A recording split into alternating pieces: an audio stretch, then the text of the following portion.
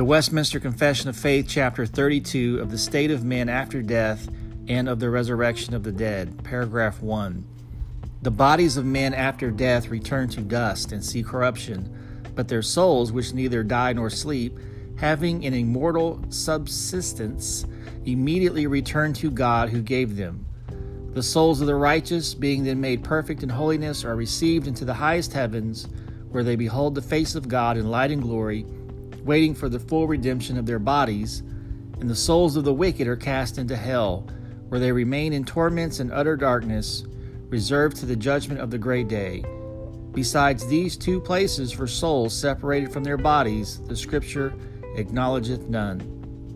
This concludes the reading of Westminster Confession of Faith, Chapter 32:1, brought to you by thereignofchrist.com.